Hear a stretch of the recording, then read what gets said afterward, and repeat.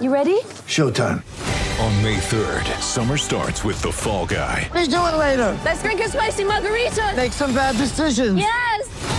Audiences are falling in love with the most entertaining film of the year. Fall Guy. Fall Guy? Fall guy. That's what the poster said. See Ryan Gosling and Emily Blunt in the movie critics say exists to make you happy. Trying to make it out? Nope. Because I don't either. It's not what I'm into right now. What are you into? Talking. Yeah. The Fall Guy. Only in theaters May 3rd. Rated PG-13. Get ready for the greatest roast of all time, the Roast of Tom Brady, a Netflix live event happening May 5th. Hosted by Kevin Hart, the 7-time world champion gets his cleats held to the fire by famous friends and frenemies on an unforgettable night where everything is fair game. Tune in on May 5th at 5 p.m. Pacific time for the Roast of Tom Brady, live only on Netflix. Mother's Day is around the corner. Find the perfect gift for the mom in your life with a stunning piece of jewelry from Blue Nile. From timeless pearls to dazzling gemstones, Blue Nile has something she'll adore. Need it fast? Most items can ship overnight. Plus, enjoy guaranteed free shipping and returns. Don't miss our special Mother's Day deals. Save big on the season's most beautiful trends. For a limited time, get up to 50% off by going to BlueNile.com. That's BlueNile.com.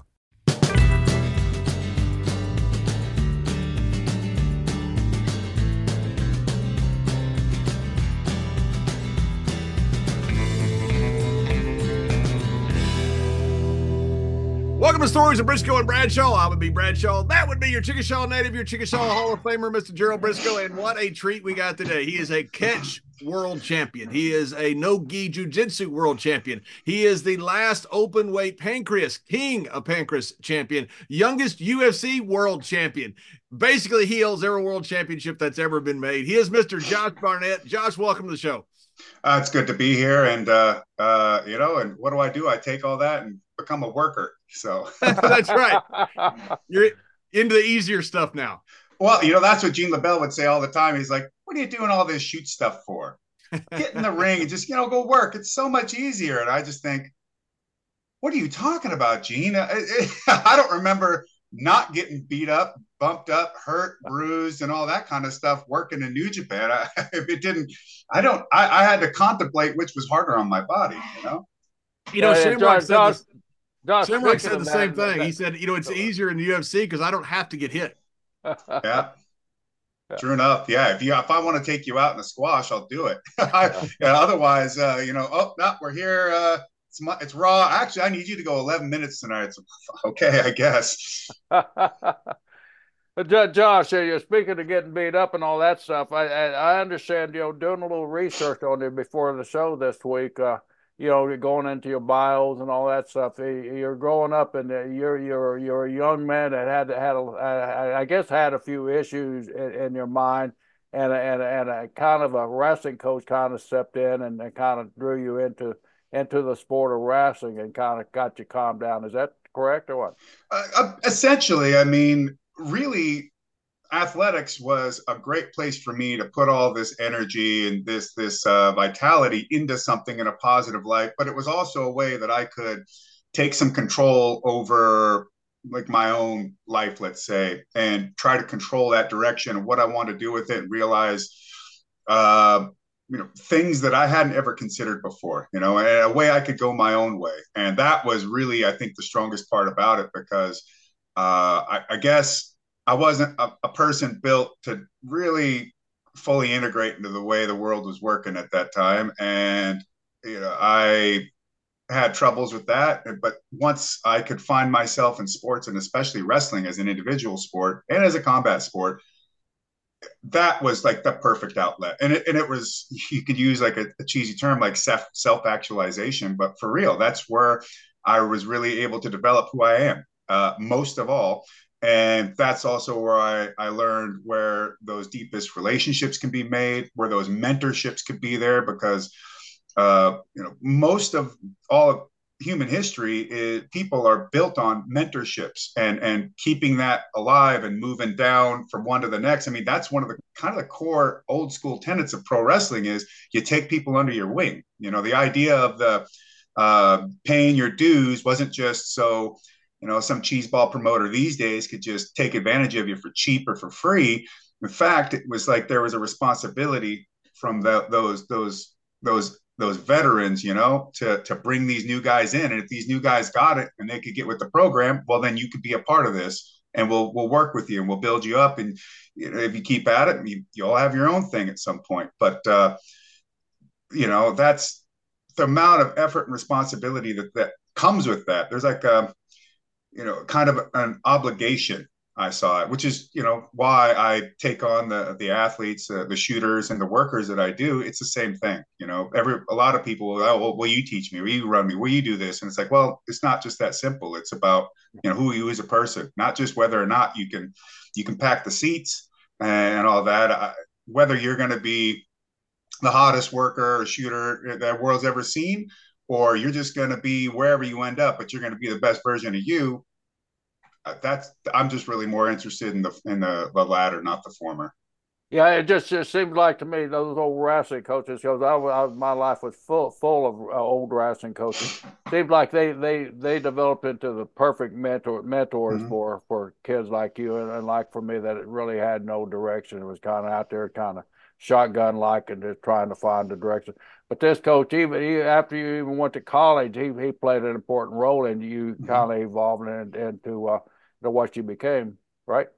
Well, yeah, and then my coaches always were kind of around the peripheral, even when they were no longer directly involved in exactly my development. I was out in Montana training under Jim Harrison.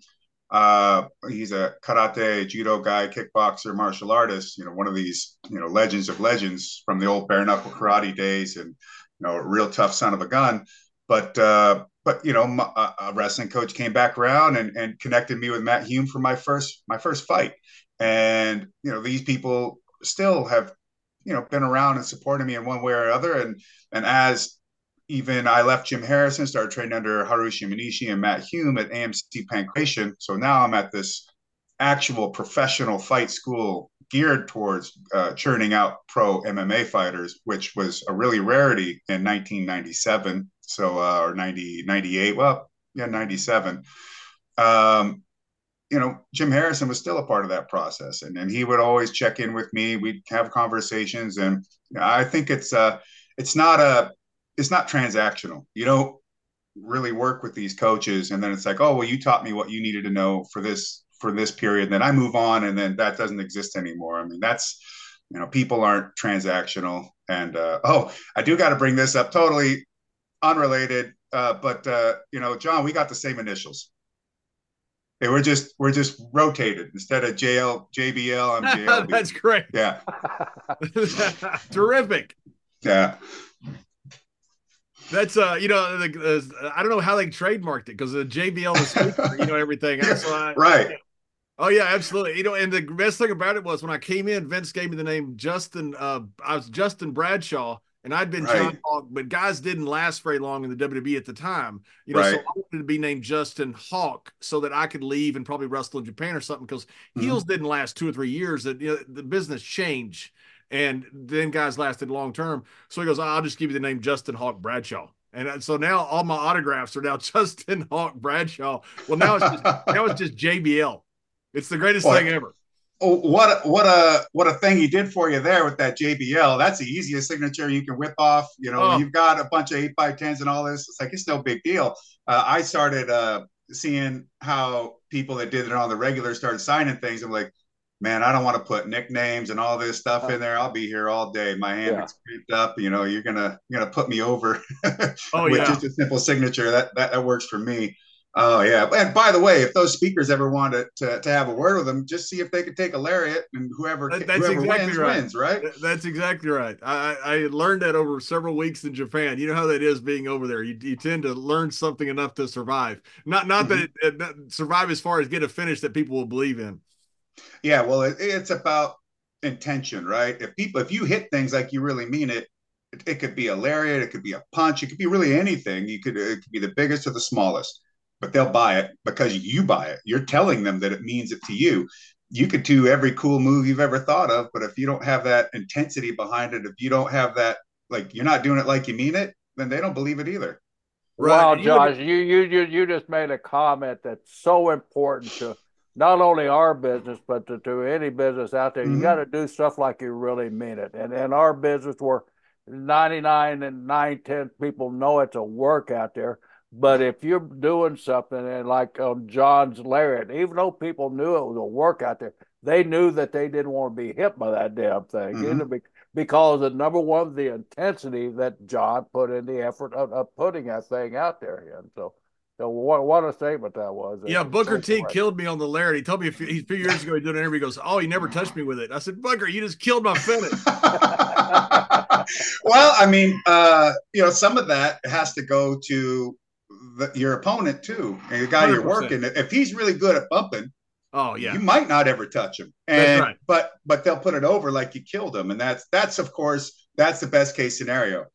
But if that worker, if their skill level is maybe not where it needs to be, then we're just giving them a little helping nudge. You know what I mean? It's just a little help in the right direction. And the comment that I made, that that intention, that's how Inoki was training me. That was the thing that he stressed over everything else. And and he would talk about, if he's wrestling Andre the Giant, he's going to take into all these considerations the way he's built, how his moves and all this stuff, and how he would create a strategy to approach him. So it was never just, walk 90 degrees and lock up. Like, why am I going to lock up with Andre the Giant? He's going to kill me. He's enormous. But, he was always going back to, your eyes got to show it. It has to be, it's the intensity and the emotion and the sincerity, like the belief in what you're doing. That's the number one. And I remember the first time I met Stone Cold, we're at World's Gym in Santa Monica, not in the Venice kind of area around in LA. And I don't know if you'd ever been there. You guys ever go be in town and go hit that place up to go work out? But I see him there and I'm like, holy shit, that's Stone Cold. What the hell? So I kind of walk up to him after my workout and I said, hey, nice to meet you.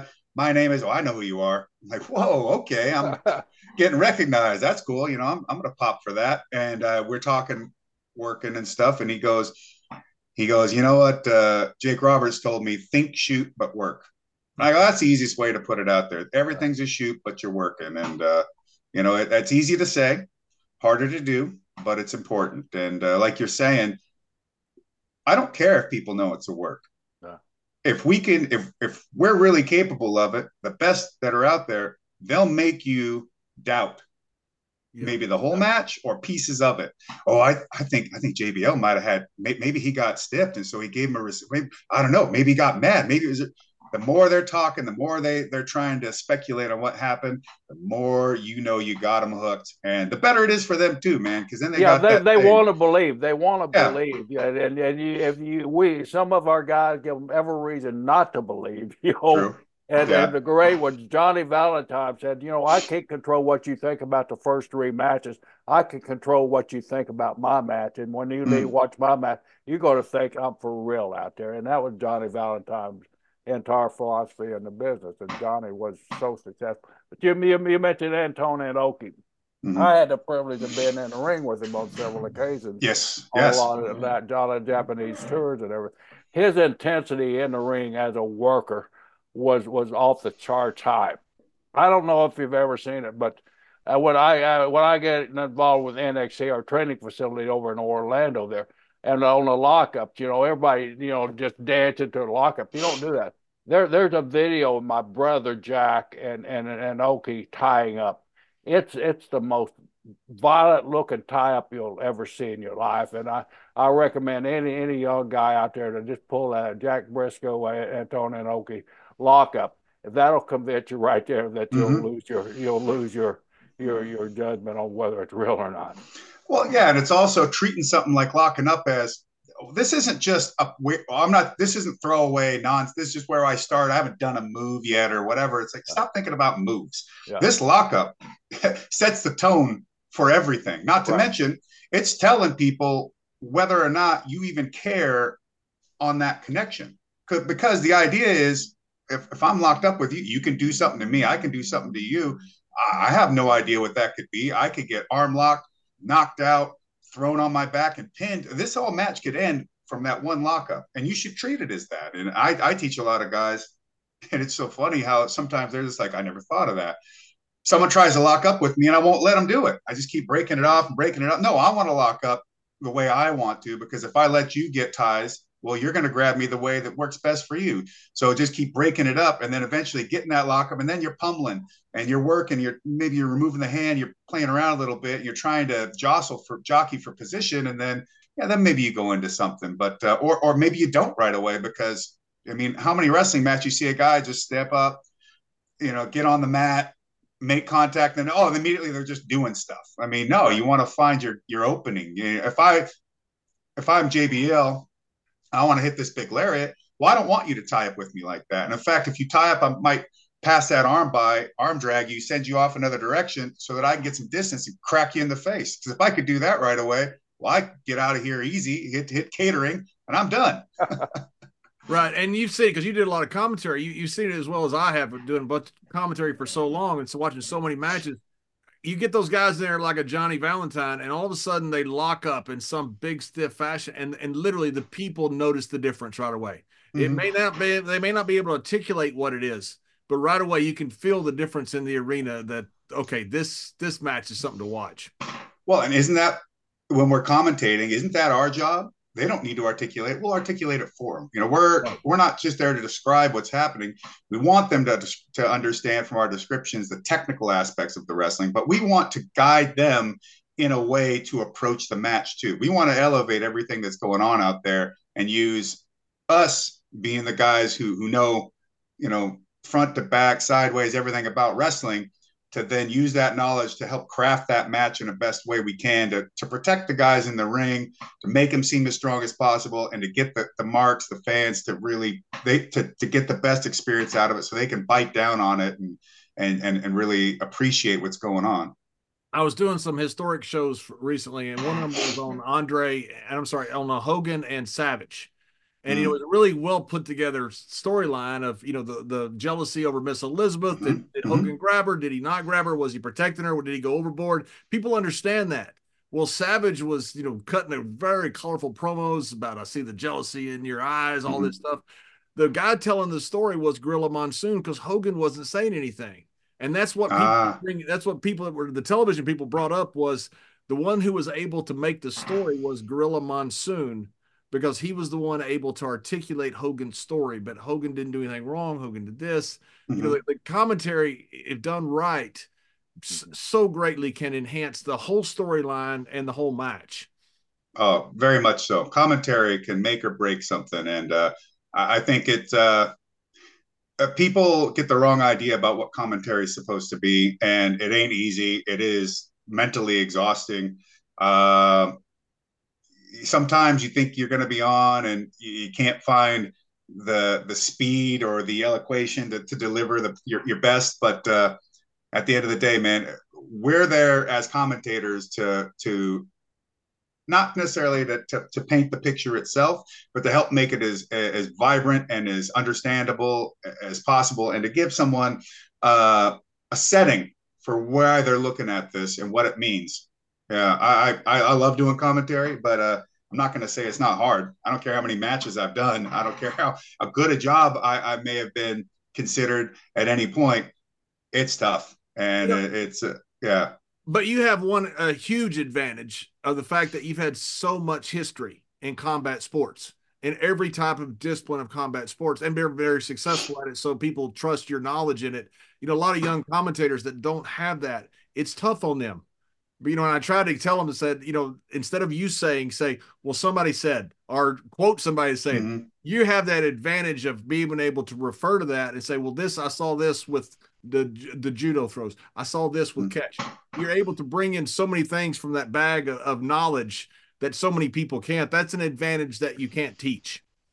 No, and it's true. And it's also another good reason why if people are able to, craft any promotions or organizations in such a way to really think about why the old ways were the old ways, and why were they the old ways for so long. And that is Yeah. the commentator needs to know how to wrestle. Like the referees everybody needs to understand what's going on in there, so then they can take their part of that and deliver it in the way that they need to the audience that's out there watching it. And I have a great advantage with all the time I've spent fighting, training, developing, learning all these things. And then at the same time, I'm sitting down with be it JR, Morrow, whoever. I'm letting them teach me along the way as we're going, picking up on things, that how they deliver, how they ping pong back with me, how they set me up for stuff when they lay out, and then talking to them in these gaps and just trying to. It's not even a matter of like how good or whatever you want to compare one against the other about any commentator. It's about knowing that these commentators are themselves. They have their own style. They have their own approach. They have their own vision towards what they see. Figure that out. Maybe there's something in there that one guy's got that another doesn't have, and it's not better or worse. It just resonates and works for what you do. And find that way to be better about giving that information to the audience and helping them digest it. And it's funny you mentioned about the experience side of things. This is what I say to shooters when they go into working. Don't go into working as a shooter if they know you're a shooter. They already know you're legit. You don't got to get them to believe when you do a punch or you hit an elbow or you slam someone or take them down or put a submission. They already believe everything you do. You go out there and try to pro wrestle in a very hyperbolic kind of stereotypical way, what you might think it is. It ruins everything you're trying to do, because now you're out there running around hitting rope. Like, I thought this guy's a shooter. Why is he doing it like this? And then they end up, because if they're shooting and they throw a kick, they got confident. They're shooting and they hit a double leg, hit a half and turn them over and stack them up. They believe that. They know that in their heart as the worker. But if they're out there and they've never really thrown drop kicks and they're out there trying to, do the international and then hit it, all this different stuff, you're like, okay, but you don't believe it. So why are they going to believe it? Right. Judge, I agree with you 100%. On the shooters, I've run into so many of them that they're shooters and they know what we're doing is a work out there, and so they go out and they try to make it a work themselves instead of trying to have the intensity of trying to make people believe that it's not. Yes. If you go in as a shooter knowing it's a business, you got to step up on all the other shooters that don't think it's a business, because once you realize what we're trying to do, which is to draw money and draw crowds, then you got to step up on all these guys. Well, I'm a shooter. I could take this guy down. Sure, you can take him down anytime you want. But what's it accomplish? What kind of money are you going to make off of that? So, once you realize it's a business and nothing out there, what you do out there doesn't really matter how you look or what the outcome is. I think that was one of my brother's main advantages that he always had. He realized right from the very get-go that it's a business. I'm out there. I know what I can do to these guys if I want to, but I don't want to. I want to make some money. And once you get that in your mind, then you're on an entirely different path than 70% of these shooters that go out and they'll come into our business. Yeah, you can try to smarten a guy up. I mean, that's our job. If we're the vets, we're supposed to smarten people up, but it's for their own benefit. But you can't make them understand what you're giving them. You can't make them smart. You can only offer them the opportunity. And to that, think about what wrestling used to be like when you guys were getting in. Everybody either was a shooter of some sort, and that didn't mean necessarily just like, oh, they were all an amateur wrestler, or they were already a boxer. There were also guys who came in, like let's say the Warriors. They weren't shooters and classically trained in some sort of particular combat sport. They were dudes that got into street fights and fought people in the doors and all this kind of stuff. That's a shooter. Or Dick Slater. That guy, I don't care it doesn't matter what certificates are hanging on the wall. You don't want to fight that dude. I'm telling you, because he's for real. Yeah, and it was up here, those type of guys too. Yeah. And when you're watching these guys in the ring, everybody knows that this guy isn't to be messed with. Everybody in that ring is a shooter of some sort. And, it all responds the same. And that's such great advice you give the guys about don't be throwing drop kicks and things that are pro wrestling type moves if you can't do it well, because there are guys out there that can do it very well. And if you're a shooter, especially if you're on some like national level, or in your case a world champion, there's no reason to try to compete with guys in pro wrestling moves. You're different, and if you're trying to be all the same, that doesn't draw money. Be what is true to you and create something different in that ring. And all of a sudden now people, when they see you, they go, that's an attraction. That's somebody I want to watch. Look, you're preaching right now. I mean, that is the holy gospel of professional wrestling right there. And it's the same conversation I had to have with Shayna Baszler early on, because I've got her working these indies early in her career. And hell, that just came from a conversation. I knew she was kind of winding down with the shooting. And I said, well, look, I know you're really into pro wrestling and you've really been getting more involved and you really like watching it. And this is a thing that's really passionate to you. You want to start working? And she's like, yeah, I'd like to do that. I go, okay, well then we're going to keep training generally as normal, but now I'm going to start adding all these workouts around working. And we're going to start developing you as a worker as well as a shooter. And we're going to blend these things two together. But when she gets into the market, she starts having these promoters tell her to wear MMA gloves to the ring and do all this stuff. And I'm like, well, okay, but everybody already knows you're a shooter. You don't have to wear gloves and you don't have to do this. You don't have to. They already know that. If you're wearing those gloves and you're not punching people in the face and knocking them out, which, look, if you're going to do that out there when your matches, you can. That takes a lot more effort to learn how to do that. It's a little trickier, and let alone, man, I don't know if these girls are going to want you socking them in the face, but if you're hitting them and they ain't going down, well, it just makes you look bad. And you don't have to try and get people to believe what you do. You grab that girl's wrist, it has way more impact when you do it than what a lot of these other girls do, because these other gals who aren't known as shooters, who they don't already have that background that people know about to believe, they're trying to get you to believe that. Practically the main thing that these wrestlers, when they're starting out, trying to do is get you in the audience to believe that what they do matters. You don't have that problem. And it took her a little bit, and then eventually she's like, I get it.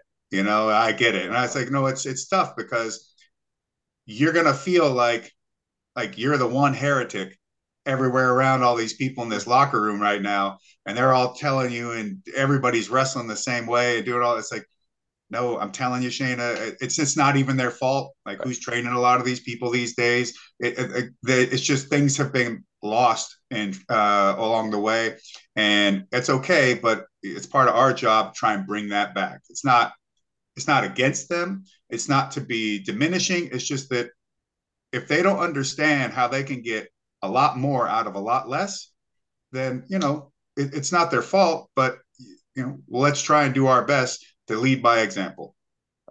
Josh, that's important, because when we first brought Brock Lesnar and Shelton Benjamin, they came in at basically the same time. Both of them fantastic shooters, both of them fantastic amateur wrestlers. Brock a national champion, Shelton Division II and Junior College national champion. So they had the deal. They had all the pedigree behind them. When Brock came in and Shelton came in, we allowed Shelton to do a little bit more pro style, because he was such a more versatile athlete. Not taking anything away from Brock, because he's a great athlete, but Shelton had that agility and that ability, where Brock was the big monster guys. When Brock first come in, we just had him doing run-ins on guys. We'd run in a double-legged guy, just take him up and slam him. Simple double leg, or do a farmer's carry and over to and develop into a F5 finish there. But just those impressionist moves that we had Brock doing, all of a sudden our audience is looking, holy cow, this guy is unbeatable. Or we'd have Shelton coming in where he could do a picture perfect drop kick, where Brock couldn't do that. So they were entirely two different training methods. But Brock was a power guy. So you're right, they don't have to come in and make it a professional wrestling match in the beginning until they get used to it. Yeah, and a match is a match. A match is two guys going at it, let's say, seeing who can better the other. And they're trying to win by pin, submission, or maybe knockout, although that doesn't usually get used very often, but it's within the rules, which people still forget there are rules.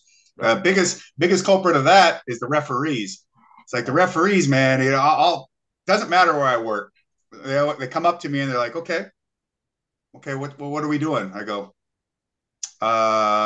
someone will tap out, or someone will be knocked out or pinned. Okay. How long? I'll give them a time roughly, and then I go, well, I'll see you out there. Like, I don't have a match to give you because I don't want to make one. I just want to go out there and work. And so I'm not going to give you this entire choreography because it don't exist. If I got a guy that I can work that with, I'm going to call it in the ring. We'll have a kind of an idea about the feeling we want the match to have, but that's it. We're just going to tell a story, go out there, work a match, and trust one of us is going to be pinned or submitted or knocked out or whatever. And you'll know it because as you're counting them, they won't get up. Their shoulders will stay down or they'll tap. It'll be completely abundant. It'll be so simple. But do me a favor.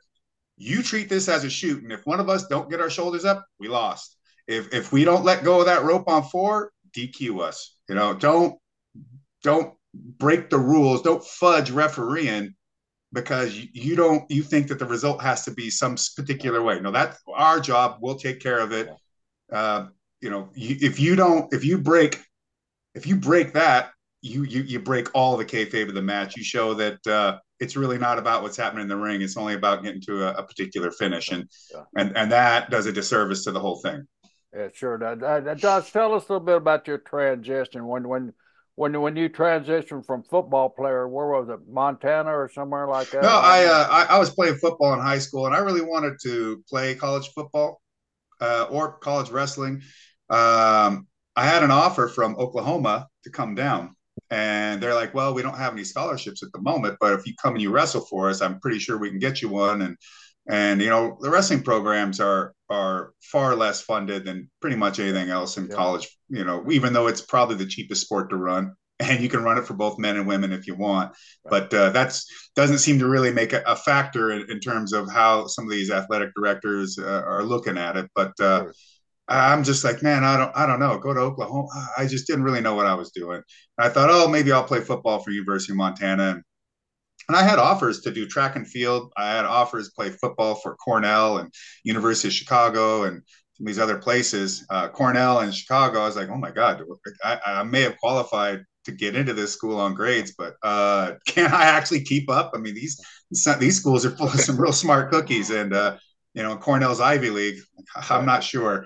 But I ended up at Montana, and then I just was like, you know what, forget football. I just want to be a fighter at the end of the day anyways. This was going to be my ultimate goal. This, in my mind, was the thing I could do. It was the greatest athletic endeavor that I could compete in. Was UFC really gaining traction at that time, or were they still in their infancy? I mean, this was around 1996, so this is probably like UFC 15, maybe something like that.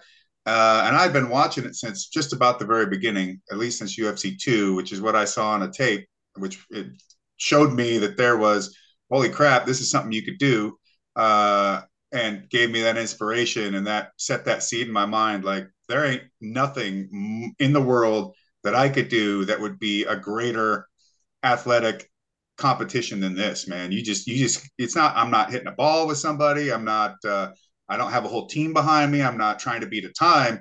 I can literally go out there and do everything I can to ruin this guy's ability to perform, and vice versa. If you're just thinking about competing in a game, but ultimately, no, I get to fight. And to me, it was all sports were just kind of a watered down version of war of some sort.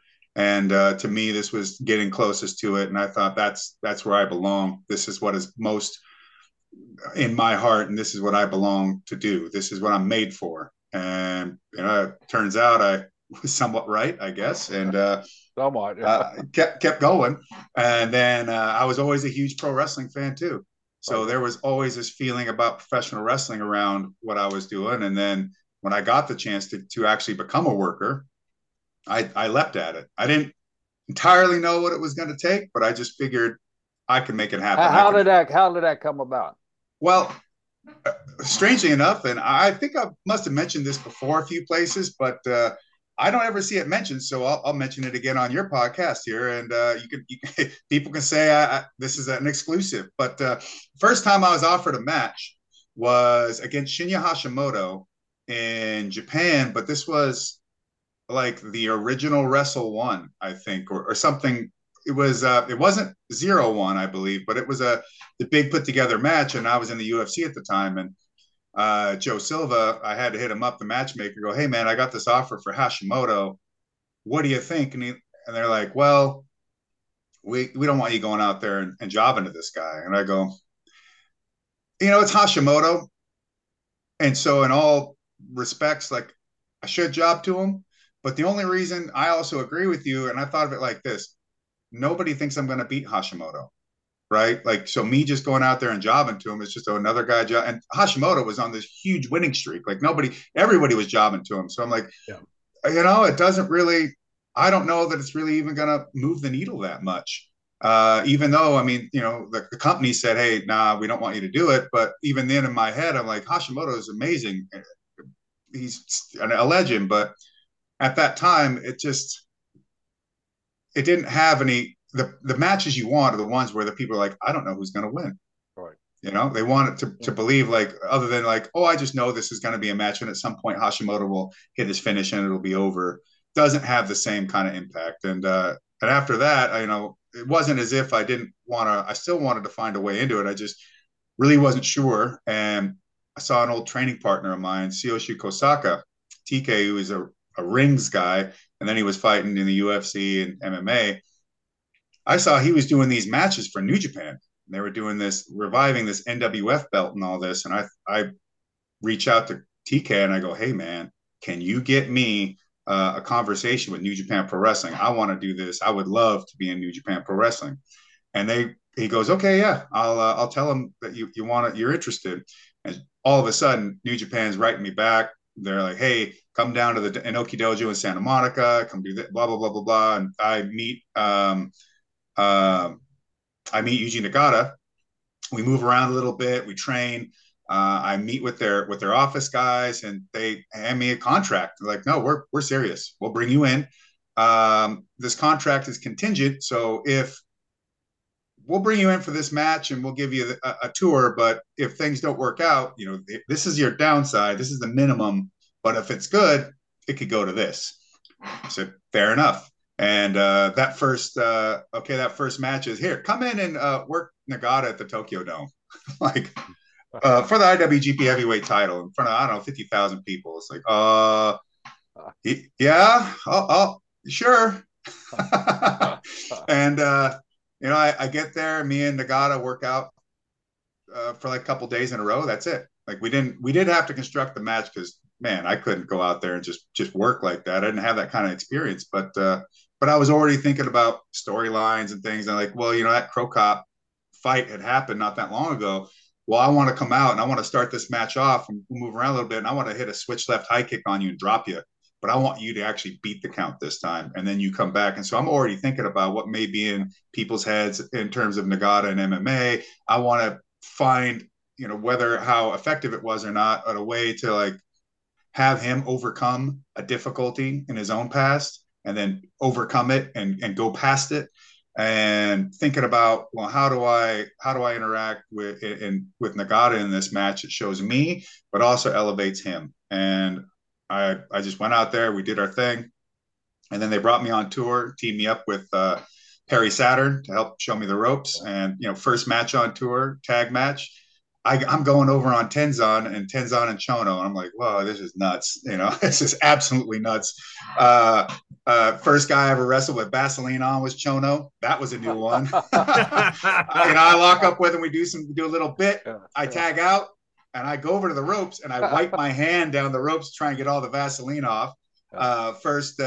First time I ever took a Yakuza kick, and the first one hits me with this big old boot in the top of the chest, and I'm just like, good God, that is awful. And the next one, and they're just like, yeah, turn head.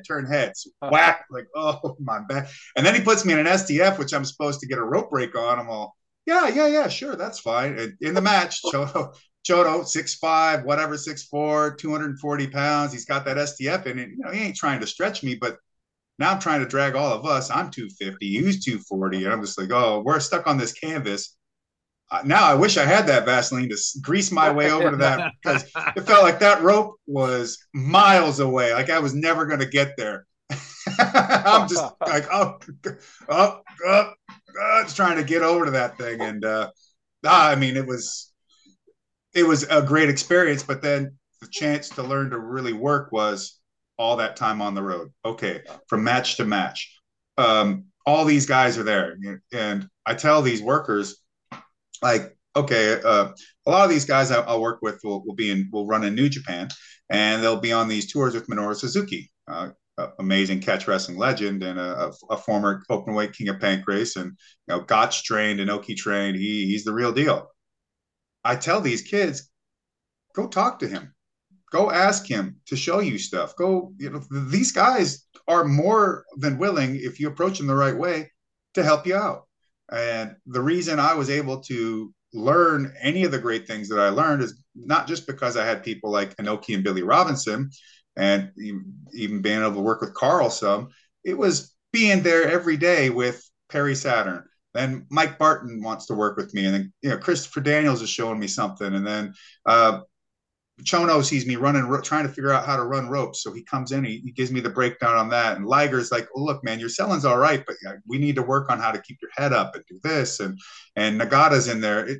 And all these people are willing, because I show up, I say, look, man, all that shooting stuff is great, but just teach me, as if I don't know anything. Like, I'm here to learn from you, your way, your style. And the way I shoot a guy off the ropes, which I can and I do sometimes. Perry Saturn taught me how to do that. And I just learned. And from all these guys who, in my mind, especially back then, are way better than me, way more experienced. And I just gonna soak it in. Talk about baptism by fire, though. I mean, you had this incredible history outside of wrestling, but that is, you were thrown in the deep water. Yeah, that's a fact. And I knew it at the time, but I didn't really focus on it. I just focused on, look, I didn't know what it was going to take to be a UFC champion, and I found a way to make it happen. I trusted in myself, and I stayed to the path, and I made my alterations where need be, and I went after it. Why can't I do this? At least when it comes to like moves are moves. Moves are the easiest thing to learn in wrestling. That is so simple. It's not even funny. I was telling a kid I'm breaking in right now, who's a shooter. He's got a collegiate wrestling background. Good sized kid. I just took him over to England for the Catch Wrestling World Championships. He won that over there. He's got a good upside to him, but I'm just like, look, man, moves are easy. And most of these like tryout things aren't really to teach you moves so much. Do you have two left feet, or do you actually have some agility? Do you have some coordination? Can you take instruction? If I tell you got to alter that, okay, now when you jump up, I want you to turn when you jump. Can you do at least that much? Did you show up in shape, or do you not take this seriously? Right? It's like they're not really in there to try and teach you how to bump and roll so much. They're trying to actually see, does this guy actually care? Is he going to take this seriously? And is he even capable of being taught? Does he have at least a minimum level of athleticism? He can move this son of a bitch around the ring. Yeah. You mentioned overcoming different stuff in the UFC. You had Couture in that big fight for the championship, but you also, before that, you had a 6'10" and a 7-foot guy. You're a tall guy. That's huge, though. I know. How was that different training for a guy that is 7 foot tall?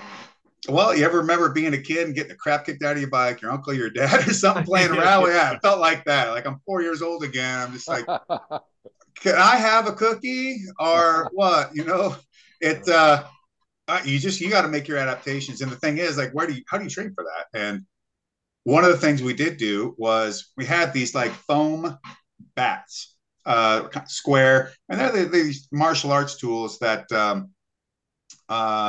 they'll sell for like the Taekwondo classes and different stuff for kids to play with. And we had one guy with those, and he's using them to simulate the extra reach. And it's not perfect, but it's an idea of thinking like, okay, when normally where you would think that you're out of distance, you're not right now. And this guy loves his front kick, and he's built almost all legs. So he might seem a certain distance from you, but that leg of his, especially when he puts his hip into it, now he's going to give it another 6-7 inches worth of distance. That foot is probably, 15, 17, who knows? All of that is going to factor in on how far he's going to be able to reach out and touch you with that foot. So you got to make those adjustments. You got to be on your toes. You got to have your eyes up, and you got to be looking at the small things, watching his hip movement, watching where he's looking, watching his shoulders before you can really fully know where you need to be and what that next, movement's going to be. But, I also tell all the kids that are workers or want to work, I go, yeah, you should do some kickboxing, some boxing, whatever. Because when you're in that ring working with somebody, nothing changed. If you really want to be a good worker, you need to be able to look at a guy's shoulder and know what's coming next. You be able to look at his feet and how they're set up will tell you what's available and what he's going to go for, and how to know when he grabs you, when he does this, when he's moving in this direction, what are you set up for? And if I know that, that also makes you better at selling it. If I want to make your lariat look the biggest and baddest, I need to understand what it's like and what the distance is so that I can best appropriately sell for it. Was your game plan to go in there and just take what he gave you with the two big guys, or did you have a certain game plan thinking I can catch him in this submission?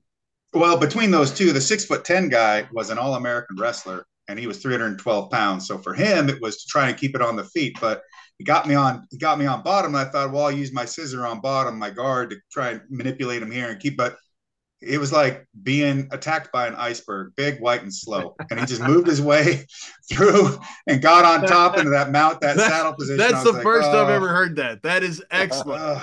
Oh man. And now he's trying to kill me. He's saddled on top of me, and I'm just dodging and hand fighting and blocking. Like, good God, this first round is tough. Then come out in the second round, I hit him with one liver shot, and we're fighting, and he gets me back to the floor. But now I'm going to my submission stuff, and I'm just basically with that fight against Gam McGee, it was start getting him working behind me. And now once he starts working behind me, if he falls behind far enough, that's it. I'm dictating, and I'm pushing him into his own doom.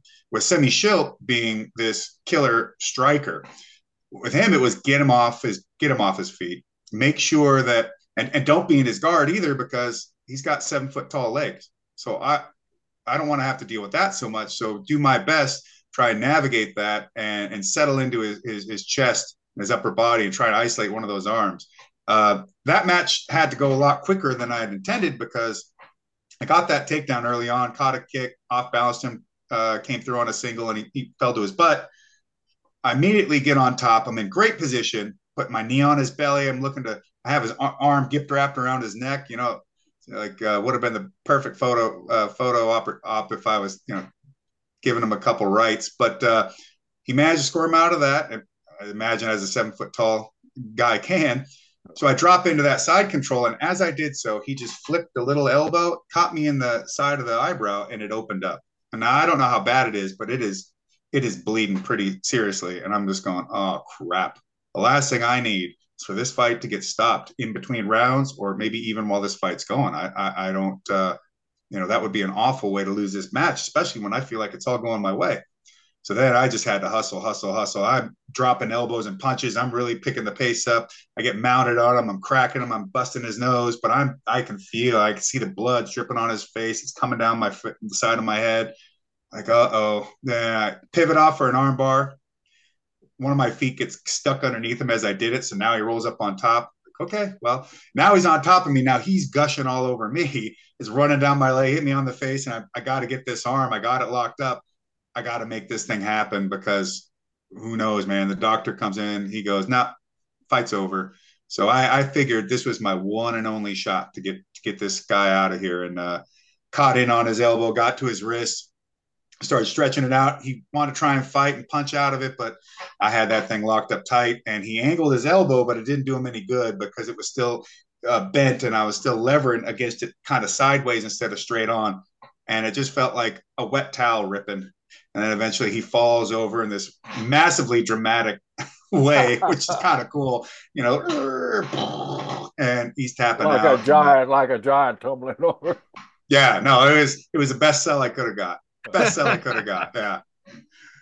You mentioned Billy Robinson and Ketch and Carl Gotch, who used to be Mr. Briscoe's neighbor down in Florida, by the way.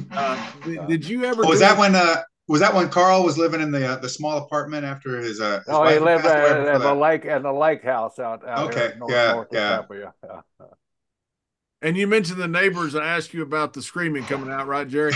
Oh yeah. I had the lake neighborhood out there. So we were at a civic meeting, and one of the guys come up to me. I think he was an attorney. He said, I don't know. I live next door to this guy, Carl Gotch. You know Carl? I said, yeah, I know Carl. He's kind of strange. He said, strange, didn't he? He said, I got to ask you a question, though, Briscoe. He said, my wife and I are sitting there watching TV. He said, he always has a crew of Japanese kids out there. And he said, sometimes late at night, I hear those kids screaming out there like he's torturing them. What the hell is he doing? I said, he's torturing them, but he's not torturing them in a way that you might think he's torturing them. He's wrestling them. He's doing what? I said, he's wrestling. He said, I've been tempted to call the cops several times. And he said, but I've talked to Carl, and he's such a nice guy. So I know he's not a bad guy, but I just had to know from my mind, what the hell is he doing to those kids out there? Yeah, he had the neighbors scared to death. I wouldn't doubt it. I mean, maybe he needed a basement like the Heart Dungeon, so you could hide all that did, but screaming. He had a detached garage where he had the bags hanging and all that stuff, and neighbors could get a peek of it, but they never went inside. Yeah, I'd seen there's videos of the old Pancras guys, or when they were in New Japan. Didn't matter, but the Japanese kids going and training under Carl, and I've seen the videos, and that was how I got introduced to swinging the mace and all that kind of stuff. But I remember all that footage pretty fondly.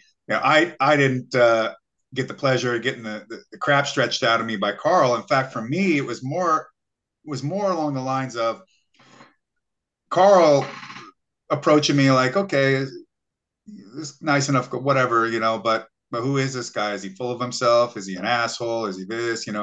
What's his attitude towards things? A little bit of the above on all of them. Yeah, well, anyway, so I'm here with this Japanese press crew.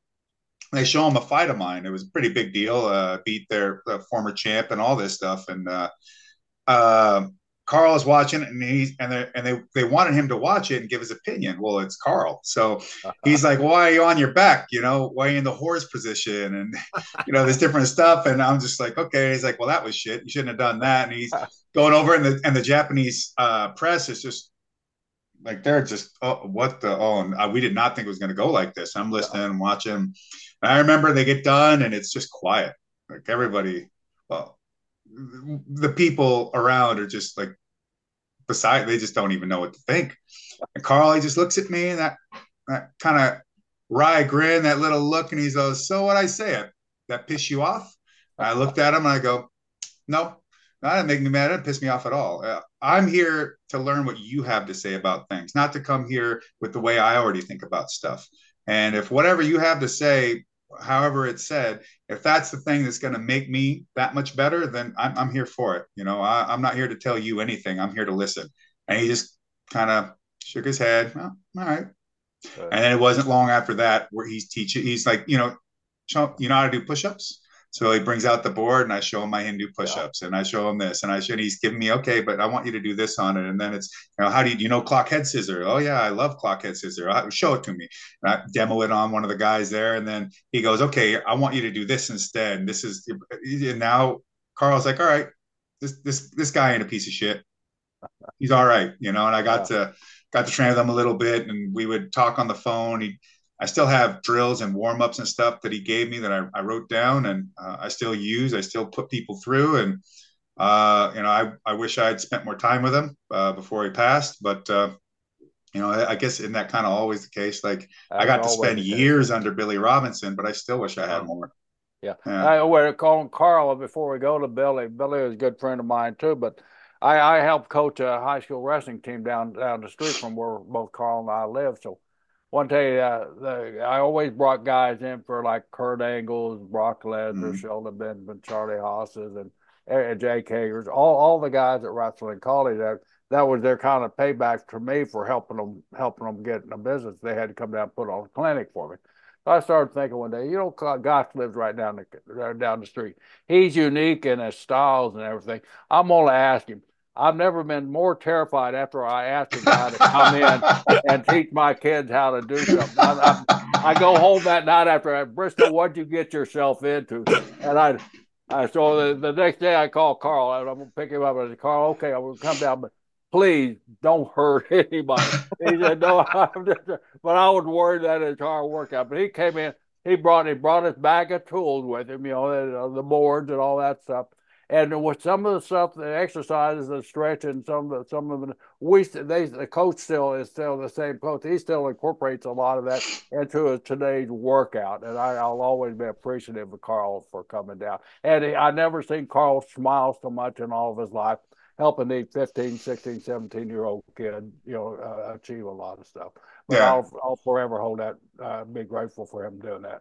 Yeah, Carl was a great man. And I know people like to think of him as a curmudgeon and, difficult, but he just had zero tolerance for BS. He just hated it. And that's one thing he told me too. He said, as long as they're attentive and they're trying to learn, he said, I'm not going to say anything to them. But if I get a guy in there that's kind of not paying attention, he said, I will discipline. I said, you have my permission to do that. Yeah. So.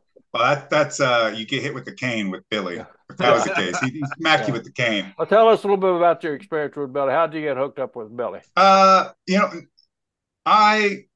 was over in Japan. And I was pretty much living there most of the time. And was that when you were fighting for Pancras? Yes. Well, I was still doing shoots while doing tours with New Japan Pro Wrestling, and I would train on the road. I would, if we were doing arenas, I'd run the steps of every place, run the steps of every arena, do sprints. I'd do Greco stuff with Nagata. I'd train with Nakanishi on wrestling and whoever else I get, Toru Yano, who is like a multiple-time university heavyweight wrestling champ. I'd do some shoot stuff with like guys like Nagai and these other shoot guys that came from Rings or Pancrase that were working. Like the Makai Club had a lot of shooter guys in it. And I'd get all my workouts in, and then I'd have a couple weeks or 2 or 3 weeks after tour was over. So I'd train, do tour, train on tour. Then afterwards, I'd train with like Kosaka at his gym, and then Tayama, the referee at New Japan at the time, he goes, hey, Billy Robinson's down here at the Snake Pit. And I'd been to the Snake Pit before to see Miyato-san. And he goes, well, Billy wasn't there at the time I'd been coming over. So then he was back and living in Japan. So I went over there, and first thing Billy just basically wanted to do was see what I was about. So he had me wrestling his guys, and he's like, all right, this kid's cool. And I just would just keep coming and training, showing up to work under Billy. And his kid, Hideki Suzuki, who is now a really great worker in Japan right now, he had me wrestle him in a shoot just to see where Suzuki was at and to see how I deal with it. And then I started working with, I still train Hideki Suzuki whenever I get a chance. He's a great hand killer. He's a great guy, great worker. But it just became, Billy was just a coach. I was there day in and day out, taking everything that he was willing to give me and help me with. And he realized that I was a guy that already had a fully developed style of fighting and wrestling and submission holds. He's just adding tweaks, changing little things, and sometimes one little adaptation made what I was doing that much greater, that stronger than I had ever considered, or ways about thinking about stuff. So it was, you don't realize what you got until it's gone. And I was always incredibly thankful and felt lucky and privileged to be able to say that Billy Robinson was my coach. But now that I'm working and promoting and building guys up, and part of me is like, I wish I don't have Billy around to see this, to help with that, and to be a part of it. And it's in that way it makes me pretty sad, but I also have a belief that as long as when I'm out there doing these things, and whether I'm working in the ring or I'm teaching people or I'm running a promotion and I'm booking and putting these things together, Billy's helping me. Inoki's helping me. They're all there because they put their effort into me, and I carry it with them. So what I do because of their influence. So they don't ever disappear. So when you're watching Bloodsport in to small and great ways, you're seeing Billy Robinson, Carl Gotch, and Antonio Inoki being expressed in there in one way or another. Sometimes great athletes are not great coaches. I don't know if True. Michael Jordan would have been a great coach or not. He's great at everything else he's done, but you don't know, because just because they're good at the sport does not mean they can articulate what their greatness is to other people. Billy and Carl and Antonio Inoki, three of the greatest of all time. And you're talking about the greatest shooters, and everybody talks about Gotch and Robinson, the famous Wigan snake pit. How were they as coaches? Were they able to articulate what their knowledge base was to you and be able to make it simple enough? Sometimes making trigonometry into simple math is an art that a lot of people don't have. Yeah, coaching is an art form, and there are people that are great coaches, there are people that are great athletes, and on rarity, you got one that's both. I thought they were phenomenal coaches, and maybe that's due to my own disposition and my own already established skill set. So when they would show me something, I already either knew it or knew a version of it. But the other thing is that I I think what convinced or maybe made Carl believe I was worth working with was I wasn't there to try and be like, well, I do it this way, or to ask like 10,000 questions before I've even been working with this hold long enough to ask the best question that would be worth his time in the first place. So I just opened myself up to him. Hey, teach me. And I think that attitude is why I was lucky enough to not just have, I mean, look, how many times have you guys taken somebody, you see a kid, see someone, he's green, and you go to help him out a little bit, but, the attitude maybe ain't quite right or something. And then you're like, yeah, I helped you once. Right. There's not a second, right. A third, right? And maybe to them, they don't even register that has happened, and they don't think, oh, what's up with that? They say, oh, maybe he just forgot or got. They don't ever think that maybe it was me that caused it to be one interaction and not 10. And I feel like maybe having the right attitude is why a Chono would keep working with me. And stuff like, I'm a 24-year-old kid and New Japan Pro Wrestling. And at times I'd have someone like Chono going, hey, we're going to get into this exchange on the floor. What would you do? And I'm teaching these guys. It's just like, that's blowing my mind. I'm teaching you something. Like you're the man. Right. I'm just some kid here. Or Liger and I used to grapple on the regular. And I was coaching Liger in catch wrestling. And he knew catch and he was doing jiu-jitsu at the time. But he's letting me teach him while he's teaching me how to be a worker, how to sell better, and how to different approaches in the ring. From Jushin Thunder Liger, this guy I'm watching as a kid and being like, this is one of the coolest things I've ever seen, And this incredible workers are like, oh yeah, hey, come here, kid, let me show you something. Like, okay, yeah, I got time. I got all the time you want. Anytime you will give me, it's yours. Whatever I had planned, it's off the books. It's yours now. And coaching is really about attitudes first. And which is why I take I take on the guys I do, and I don't the ones that I don't, because like a guy I work with right now, Royce Isaacs. I met him at a show doing this like street fight match, and I just remember there wasn't a ton of hokey bullshit. It seemed really straight to the point. It's kind of difficult to work around these places when there's no padding, there's no ropes. They're going to blast somebody through a door and all this stuff in a warehouse. But by the end of it, I was like, oh, I believe this. This was good. And then he comes up to me and starts, wants to have a conversation, but he's not asking for anything from me. He's just being a genuine person. And so I remembered that. And when I got time to be able to bring this guy into Bloodsport and work with him, okay, great. You got my time, and you'll always be able to have it because you got the right attitude. Did you ever, because you got thrown into the water with some incredible legends at a pretty young age without a lot of, leading up to it, without going through the territories and all that stuff. Were you ever overwhelmed? The reason I asked that is, I grew up watching the Von Erichs in Texas. And the first time I remember sitting across from the ring from Kevin, I remember just sitting there thinking like, oh my God, I remember watching this guy when I was my grandfather, and I was overwhelmed. I don't know if it happened later or not, but that day I remember that distinctly, that I'm sitting there thinking, this is my idol. Did you ever, you faced Couture in that Mhm. UFC championship? Was any of that ever, when you looked at it, when you stood in the ring, thought, wow, this is kind of cool? Yes and no. In terms of working, there was plenty of times where, okay, we've done all this, we've done all that, done all this, and it's like, now I'm going to get in the bout and walk into the ring, and I'm just like, okay, I'm in the corner.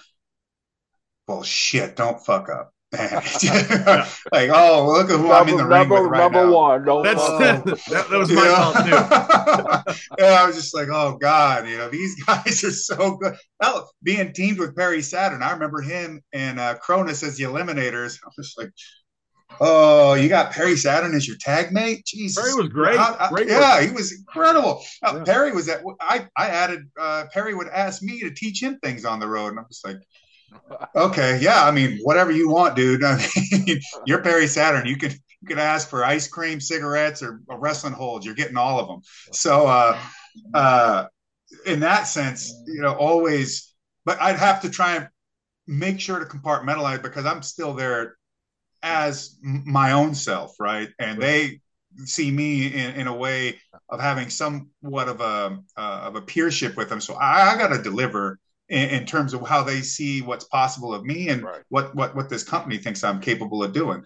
And I want to do my best. And when it came to shooting, I'd be aware of it. I remember watching Randy Couture, and he's from Washington State as well, beat Victor Belfort and cheering him on, watching fight Maurice Smith, two Washington guys fighting each other, and then actually training with him, because he was coming and training under Maurice Smith on striking and different things like that.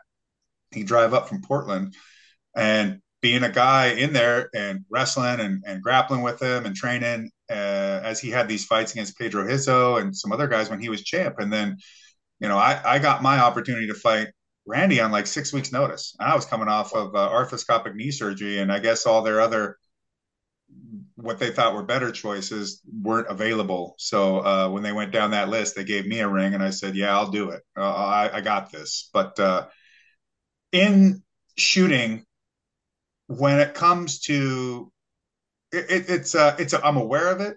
I can definitely think about it after the fact, but when it comes to shooting, I'm just out there to destroy. That's it. I'm going to train as hard as I can, and I'm going to break this guy into a million pieces. And I want to put a hurting on somebody bad enough that they don't want to try it twice. And I guess maybe the first real experience of this was fighting Dan Severn, who was a huge idol of mine watching in UFC. And, he's repping pro wrestling and suplexing guys. And then there I am in the ring with him and armbarring him at the end of it. And, it's like, yeah, but my thought was he had beaten two teammates of mine. So I'm like, I'm getting revenge. But then, not long after all this, I'm just like, you just fought one of your idols and you beat him. That's nuts. And there ain't ever going to be a day. I did Dan and Don's podcast, and Dan Severn, man, I fought Dan Severn. That's crazy. It's never not going to be something cool as hell that I did, or the relationship I have with Don, working him in the ring. And there's a big long story that goes with it. I'll save for another one. But my dad saying, I'm telling Dan, oh yeah, Don's left shoulder's kind of banged up real bad, so I need me to work around it. And you better not hurt Don Fry. I'm like, Dad, I'm not going to hurt Don. I wouldn't dare. Possible. Yeah, trust me, I will take care of Don Fry. Don't you worry about it. I got Don's back. And is that not just the biggest alpha male ever? Is Don Fry? I don't know. Yeah, I mean that mustache alone. Really. I think it'd take a whole crowd of people to take it down. Yeah. What do you consider yourself? Most guys consider themselves either strikers, grapplers, catch. What do you consider yourself when your core tenet? My strength is grappling, catch can. That's what I am. I'm a wrestler, but I guess ultimately I'm just a fighter. If it takes hitting you, headbutting you, suplexing you, elbows, kicks. I've trained in so many varieties of martial arts, and I've been doing striking stuff for such a long time. And later in my career, one of my sparring partners, and I was a part of sparring as camps with them, was Prince Charles Martin, who's been ranked up in the tops of the heavyweight rankings, and another guy, Joe Hanks. These guys are full on, they were all top 20 American heavyweights in the world. And we're all sparring partners with each other. And that's not me just getting the crap kicked out of me, wrestler versus boxer. This is me boxing with these guys and holding my own and being a worthy guy to go out there and spar with them, to help them get prepared for their stuff and vice versa for me. And I've done bare knuckle boxing before. I beat a guy. I want to ask you about that. How was the bare knuckle boxing? It was a rush. It was so awesome. It felt like what MMA was when I first did it, and we were calling it no holds barred. That's what it felt like again, where you just travel somewhere. There's some heater over here, some ringer, and it's like, all right, that's your ringer. Well, I'm the ringer from my country, so let's go at it and seeing what happens. It feels like, like the movie Bloodsport or a video game, Street Fighter 2, some shit like that. It's adventure, and I absolutely loved it. It must have been what it was like. Doing territory stuff way back in the day, or like listening to the old stories from Roddy, Roddy Piper, and him going around and being like, oh yeah, these guys, just tearing me up and beating me up. And that story he tells of getting broke in a little bit, and then he gets an offer to go wrestle, I think in Missouri or somewhere. He's like, oh yeah, that sounds great. I hope it's anybody but Larry the Axe Hennig again. And sure enough, it's Larry the Axe Hennig, Or I was lucky enough, I got to know Piper a little bit. Great guy, tons of stories. Great guy. Yeah, and one of my best friends. But Mr. Briscoe said when Vince got Roddy Piper, that's when he knew that they were going to sell Georgia Championship Wrestling. He was that big of a draw. Roddy was that. Oh, wow. Huge. And that big of influence in the NWA. That was our tipping point right there. I mean, Sarge had left. Hogan, of course, had left many years. Valentine had left. But when they got Hot Rod, my brother and I, that's it. And we're doomed for defeat now. They got our mail ticket, and they did, And it was time. But I want to get in your camps and your clinics are iconic, Josh. And how did they come about? I mean, the guys that have come out of there are just spectacular. And I have a friend, Tadaki Hata, one of my old teammates from Oklahoma State. He's been involved, I think, in a couple of them somewhere around the West Coast there. But I just. He sent me a T-shirt, and I still got my Barnett T-shirt too, by the way, and I wear it proudly. But tell us a little bit about your camp and what's involved in them.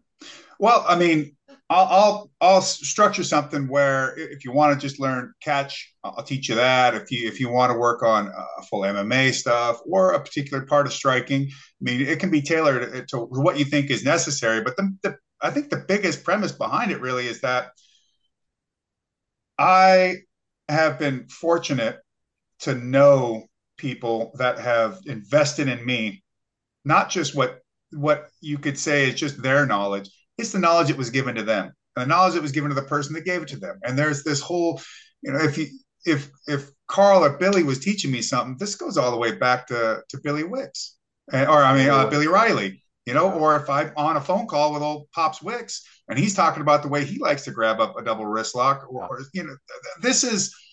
it seems small to some people, but it's big to me. And it's one big of my first matches in pros with Billy Wicks. I learned so much. Pops was a great man too. And I want to take these things that I've been fortunate enough to have brought to me, given to me, and try to keep them alive in the world and put it out there. And by doing so, I feel like I'm not just teaching people necessarily just moves. I mean, that's a part of it, but in these interactions, I'm going to bring up where it came from, how it came about that I learned this or where I used it, and maybe who gave it to me, who was even better with it than I was. And if you can find anything on them, go watch it or go check this person out and bring those names back to life and bring what comes with it, the approach. Right. And if you're a snake pit guy, you're going to be different from like a Farmer Burns guy. You're going to be different from the Kodokan, which was back then when Ad Santel was going over and fighting those guys. It's all going to be a little different, but one of these is going to be something for you. And I just want that in the world. That the world has such a short memory these days. I remember watching boxing in the 80s and 90s, and we would still reference back to people, not just the commentators, but the fans too, would reference back to people from the 70s and 60s and even older at times. It wouldn't be a surprise to hear Sugar Ray Robinson's name brought up, or Carmen Basilio, or any of these old greats, or even go back to John L. Sullivan, or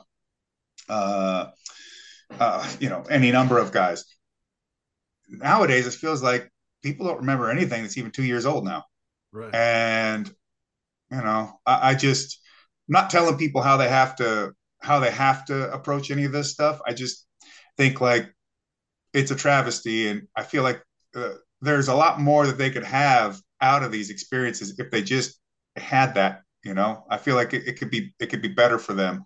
It really sounds to me like, Josh, you look at the kid and you see what's best for him and what his mindset is, and then tailor his clinic and his camp regimen right toward them. Yeah. I don't want you to be a robot.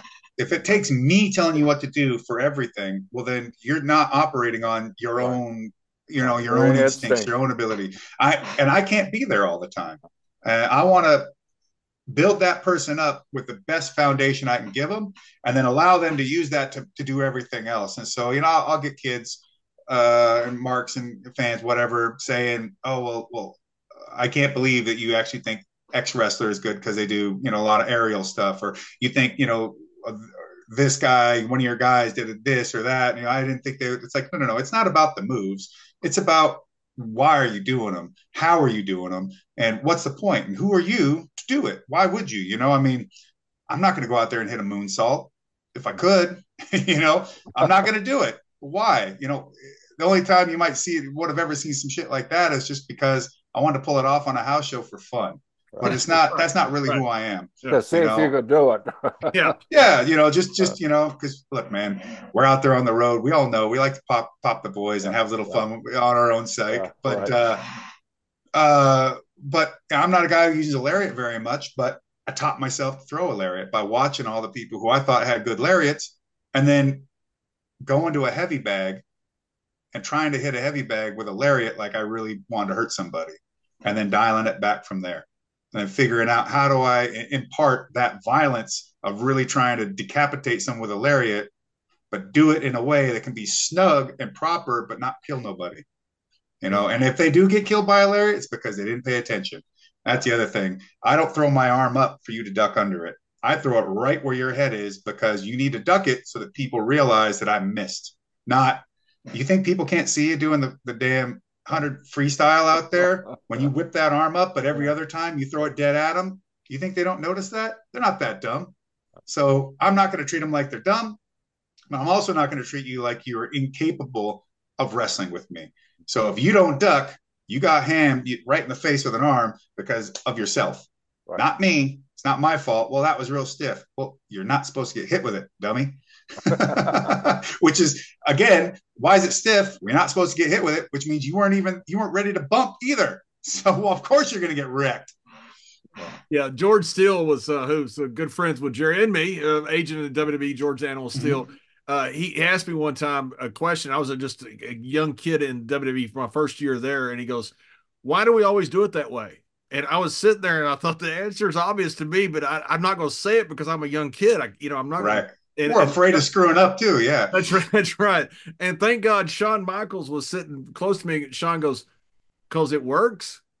I said, "Thank you." I didn't say thank you, but that's the answer.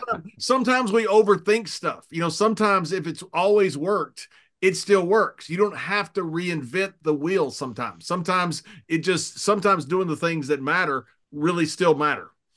Yeah, of course. And look, if you can be on that page where you're going to throw a lariat and you want that guy to go under it, and because you want the effect of, it's dangerous, he's got to avoid it, he can't be anywhere near it, otherwise he really threatens losing this match or going unconscious. It's just not possible, let alone if it's JBL's lariat or it's Stan Hansen's lariat, like, oh no, man, this is a match ender, so I better not get caught with it. Well, hell, you can also set it up so you can get a bigger sell out of the miss, where you come in with that lariat, you Oh come yeah. so hard, you lose your balance a little bit. Well, that looks like, oh, well, there ain't no faking that. Oh boy, Stan Anson what's, would do a whole match where he'd start just pulling up this elbow sleeve. He'd go to pull it yep. up, and the Japanese crowd would just go crazy. And all he would do is just slowly start pulling it up, and then finally he ends up either hitting it or not hitting it. But Yeah. the whole match was that anticipation, like Hitchcock used to do of the bomb underneath the table. When is it going to go off? Yeah. And simple ways of approaching this stuff like that.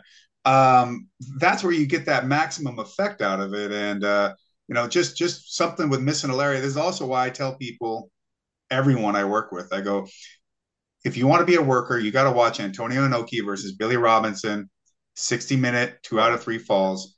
And you watch this and you come back and you tell me what you see, because what I want them to notice is at any time these guys are trying to hit their finisher. That's like, they're not waiting. Oh, here's a move they hit in the go home. And then everybody, you're just giving it all away at that point. If all of a sudden, whenever you can, boom, you go after, try to get your thing, and they react like, oh, this, I absolutely better not let Billy Robinson get this double underhook on me, this butterfly. I got to get my foot to the rope. I got to do this. I got to sag to the floor. When you show the threat of what's happening, now nobody needs to know wrestling. They just know if they see this is important. This has meaning.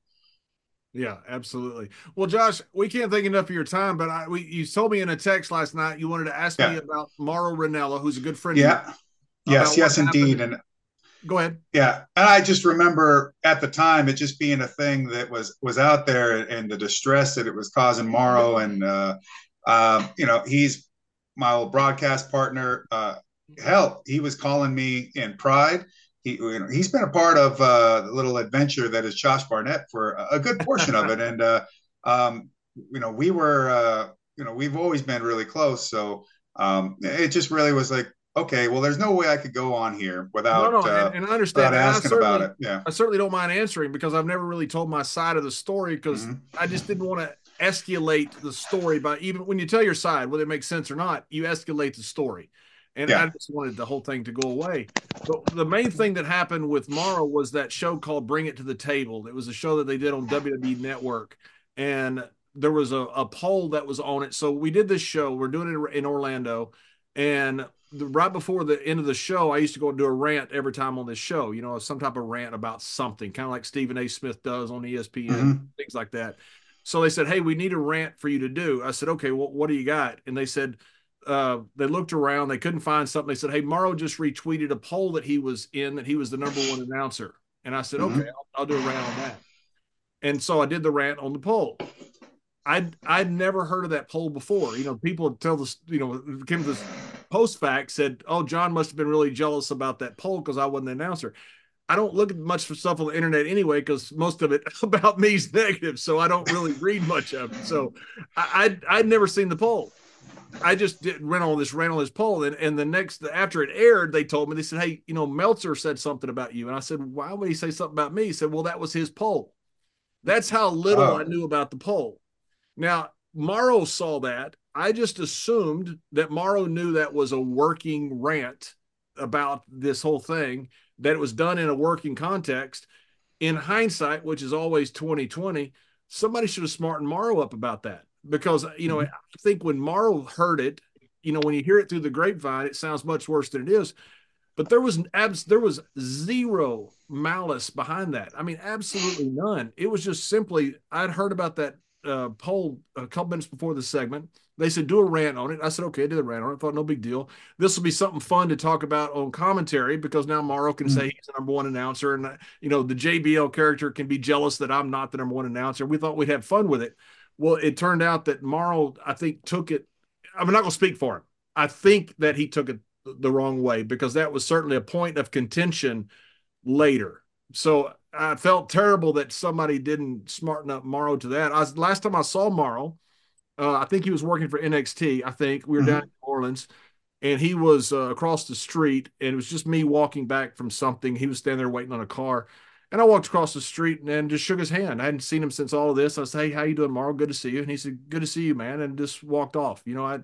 There's zero animosity from me toward Mauro. And anything that was done, in my opinion, was always done in a working context. So when Morrow issued the statement that I was not the reason that he left WWE, I had no idea what the reason was. I wasn't involved in it. So, well, and at that point, people you could see would say, oh, well, that's just what he's going to say to be political about it, or to, he's going to, he's going to hide that, when even if, if he's telling the truth. And the fact that you've come up to him and shook his hand and talked to him, I mean, that makes me feel a lot better. Not like I was, on here to get all hot about nothing, and which is also why I hit you up ahead of time, because it's like, no, don't drop something on someone's feet out of nowhere. Have respect for somebody, and if you got something that you want to really talk about in this manner, just talk to them about it ahead of time first. Give them a chance to give them a heads up and know, so that, because at the end of the day, it was just more about how it affected my friend potentially than anything else. And I completely understand.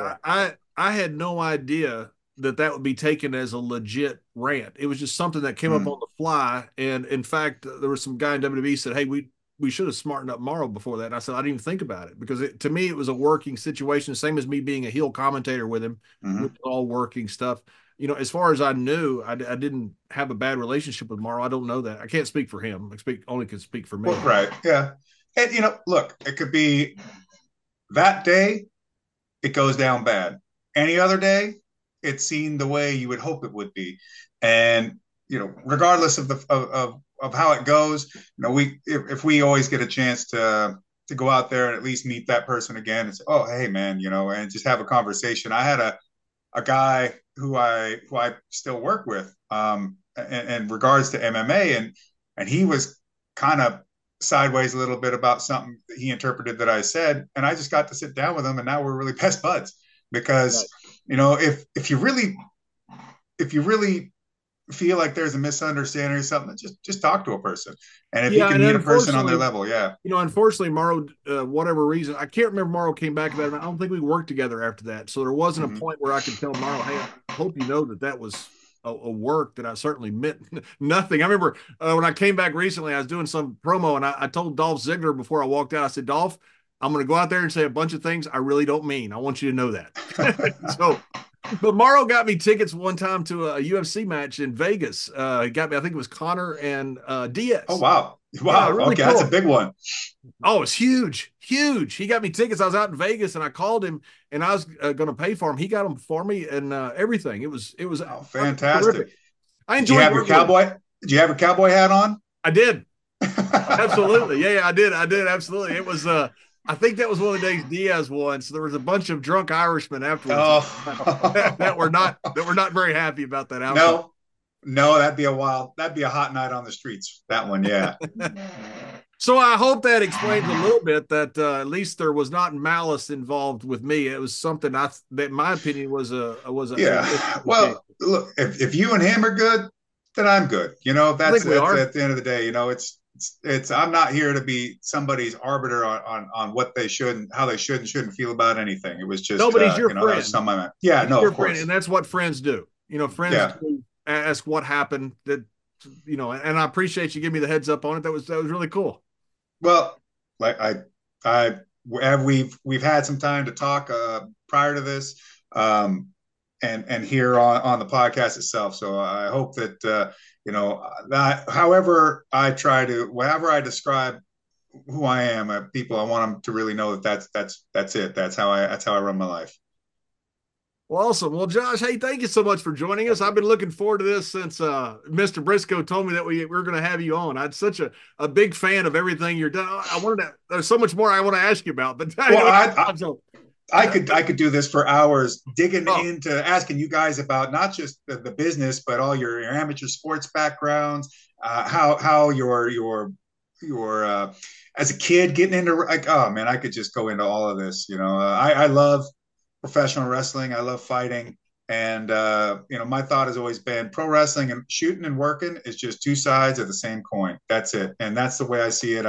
I think one thing I think that pro wrestling has all over MMA, especially right now, is that elite pro wrestling still knows its history and its past. And it has this idea of the old supposed to bring up the young. And I hope that with what I do, it helps reinforce that, and that the people that work my shows, they take that to heart too. So wherever they're at, Impact, New York, WWE, AEW. I don't care where they end up in the world. They take that same principle and they do that, and they pass it on. They bring up new talent and new growth. Yeah, Josh, I got one question. Thank you very much, but I got one question. What do you think of the merger of the WWE and UFC now? How do you feel about it? You know, there is definitely something that can be done there. I just don't know that there's that person that can fully integrate or make use of it outside of like, oh, guys just showing up at each other's events in the crowds, which that's good. I mean, it is publicity in and of itself for each individual promotion, but how do you really capitalize on that? I think on one end, maybe the intention is just that people think of them as being in the same market, so to speak. And so they can do things like have each other's athletes show up at stuff, or have people make guest appearances to talk about or be on camera, but really it's really just about a portfolio around investment instead of anything else. But being a guy that does both and sees it both as being really part of the same system, yeah, I'd like to see how that could be better exploited for the athletes and for the promotions themselves. But the one trouble is, if you got a bunch of shooters over there, you don't necessarily want them coming over and just outright jobbing to guys on the other side, or even maybe the WWE is like, well, we just can't be putting all these dudes over. I mean, how long do we even get to have them? What are we going to do with them? What does that do for our guy that's putting the guy over? I mean, is there a way that this can build them up? And I'm a big believer in, look, going up or going down is its own thing, but either way, it needs to make everybody, it needs to make sense. It needs to have a reason. And the best of both worlds is the guy who loses needs to be seen as better and stronger than he was when he got in the ring, just as much as the guy that wins needs to be seen elevated. Everybody needs to make money off it. Everybody needs to grow from it. Everybody needs to get something out of it. That's the way it works. So I don't know how that could go. And taking guys. Oh, go ahead. Do you see many Ronda Rouseys or Brock Lesnar doing both, or what? I don't know. I think most fighters are going to see it as something they do at the end of their career or when it's over, not something that they do while they're still mixed in with what they're doing. And I think the UFC would probably feel like, even if there was a potential for somebody to maybe break through and be, well, I mean, this would be an insane, but be a Kurt Angle. Okay. But the UFC is going to think, well, WWE's getting that out of them. We're not getting that, right? Like maybe we can get a little cut out of it. Maybe they have some monetary side that's what's worked for both. But, and then what if that guy gets hurt doing WWE and now we don't get to use him for UFC? And so everybody's going to want to protect their assets, just the same as they're not going to send Bobby Lashley over in a heavyweight fight from WWE to UFC. They're not going to do that because they're like, well, no, we got all this in store for Bobby. And what if Bobby loses a fight? How do we, what do we do with all this? And so it ain't easy, but maybe something can come of it. But I don't necessarily see that crossover stuff happening too much, or at least not to that level. Okay. Well, thank you so much for coming on. We really appreciate your time today, Josh. It's my pleasure to sit down with some greats like yourselves and who've been out there day in and day out and some of the biggest and most important matches and rings and being a part of all the way from being a worker to being in office and production and commentary booths and developing. It's just, pro wrestling's my love. So, anytime. Thanks, Josh.